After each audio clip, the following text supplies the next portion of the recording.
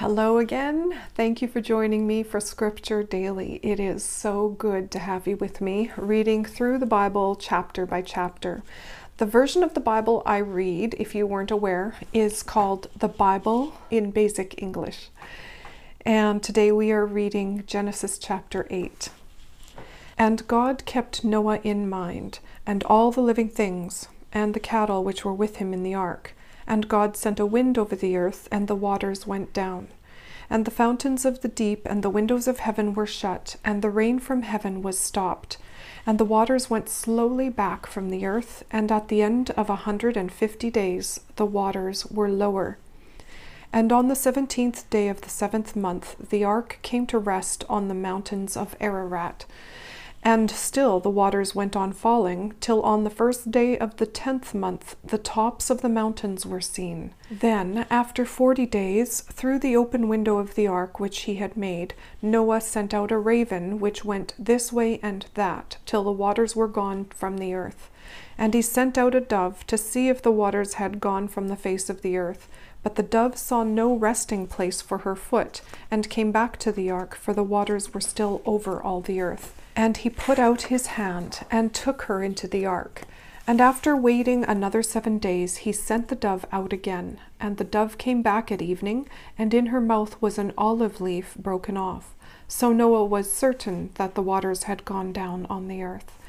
And after 7 days more he sent the dove out again, but she did not come back to him. And in the 601st year, on the 1st day of the 1st month, the waters were dry on the earth, and Noah took the cover off the ark, and saw that the face of the earth was dry. And on the 27th day of the 2nd month the earth was dry. And God said to Noah, "Go out of the ark, you and your wife and your sons wives. Take out with you every living thing which is with you, birds and cattle and everything which goes on the earth, so that they may have offspring and be fertile and be increased on the earth." And Noah went out with his sons and his wife and his sons' wives, and every beast and bird and every living thing of every sort which goes on the earth went out of the ark. And Noah made an altar to the Lord, and from every clean beast and bird he made burnt offerings on the altar. And when the sweet smell came up to the Lord, he said in his heart, "I will not again put a curse on the earth because of man, for the thoughts of man's heart are evil from his earliest days. Never again will I send destruction on all living things as I have done. While the earth goes on, seed time and the getting in of the grain, cold and heat, summer and winter, day and night will not come to an end." And that's our reading for today. Heavenly Father, we thank you for this day and for all you've given us. We thank you, God, that we have you to depend on for all our needs. And we thank you that you are faithful to fulfill our needs.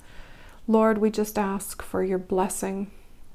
And we pray as well for the salvation of those that we know and care about. We pray for people to hear the gospel and to understand it and to be able to see it and see their need, Lord, for Jesus, that they would receive him as their personal Lord and Savior. Father, we ask this in Jesus' name.